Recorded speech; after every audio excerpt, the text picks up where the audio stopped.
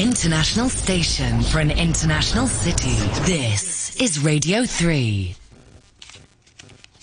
Welcome to Radhika Rao, Senior Economist at DBS Bank, for a view on India. Good morning, Radhika. Hi, good morning. Happy to be here. Lovely to have you. And I have to say, India is one of my favourite countries. I lived there for 2 years and just grew to love the country and the people. So really looking forward to our chat, Radhika.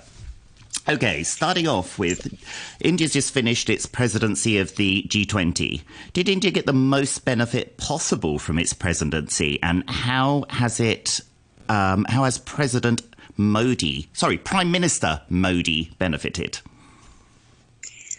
Certainly, I think it did provide a large diplomatic platform for the economy as well as the leadership. And I think overall assessment, I would think there were more hits than misses in India's debut G20 presidency. Now India has been one of the champions of the global South. So towards this, I think the leadership has been was able to achieve considerable climate commitments and say some equitable green financing buy-ins as well. In effect, it's making G20 much more, I would think, tuned to what the developing world needs. And other aspects, I would think, things like financial inclusion, sustainable development goals. India itself has a public digital infra framework, so they've got more international interest in it. And I think the other deliverable I would think was South Africa was inducted as the latest member. Yes. And finally, I think a lot of time has also, a lot of attention has also been given to this MOU that has been signed between India, MENA, and Europe for a possible intra-trade connective linkage. At some point, I think it might be an alternative to China's BRI, but at this point, it's still an MOU. So, a lot of viability financing studies need to still happen. Okay, so it sounds like pretty good news, and Prime Minister Modi must have benefited from all of this. Certainly, yes. It does bring, strategic alliances with other countries, especially the West, has certainly been strengthened. So this provided one other opportunity. Okay. Now, yesterday, the Indian retail inflation figures were out, and they dropped from 7.5% to 6.8%. But what shocked me when I was looking into it is vegetable inflation apparently was 37% and dropped to 26%. And I was thinking about a lot of my Indian friends being vegetarians. But how will the RBI react to this information and data? This was, the 7.4% that came out for July was, quite a shocker when it was released. And this was a welcome relief, taking it down to 6.8. Like you rightly mentioned, a bulk of the correction was because of vegetables inflation. But if you do take out vegetable inflations, in fact, ex-vegetable food basket was still quite sticky. Cereal prices, pulses or lentils, spices, these kind of some of the other commodity groups were still sticky.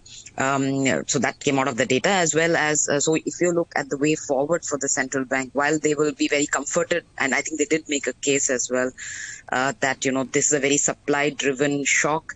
It will fade, and vegetables usually have a short crop cycle. So supplies will be met pretty soon. So that is, kind of playing out. And I think into September, October, you will see more of that happen as well. But I do think it's too early for the central bank essentially to let its guard down. You've got oil prices that are going up. You've got an El Nino that's playing in the background, which might or might not impact, the winter crop. Summer rainy season is right at its tail end.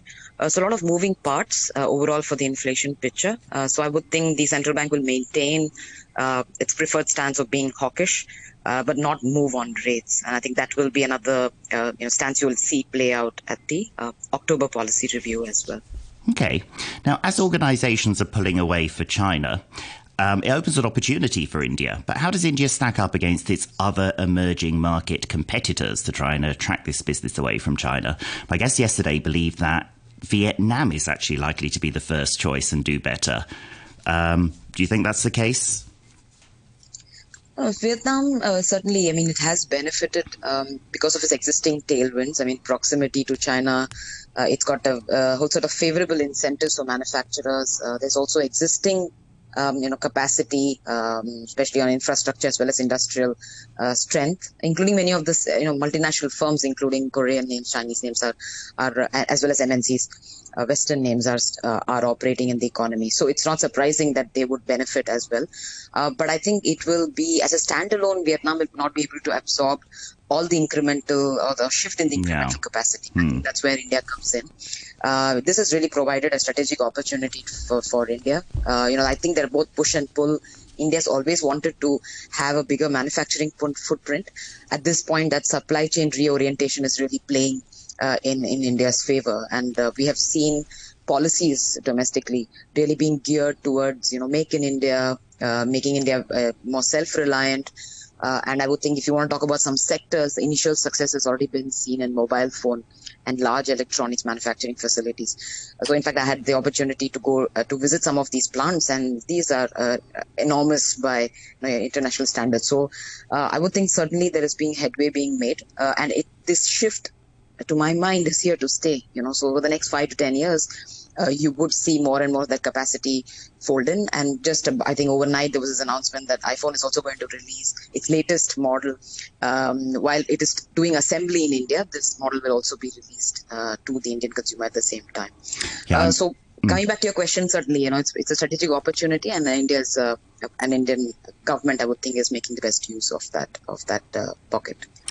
I mean, certainly when I was there, it was leveraging the tech talent, and I should think there's much more tech talent in India versus Vietnam. Would there be, Radhika? So it'd be more attractive for tech companies for India? Certainly. So I think the kind of tech knowledge that India has a clear strength in is to do much more with software and the IT sector, services exports, so to speak. And I think in that as well, you've seen this very interesting shift from just normal BPO, software services towards more what we call the GCCs.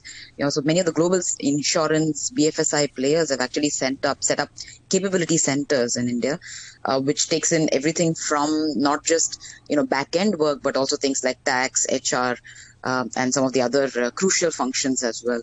So in a way, you've seen that value add because of the tech talent that India holds. So certainly, so manufacturing footprint is something that is catching up.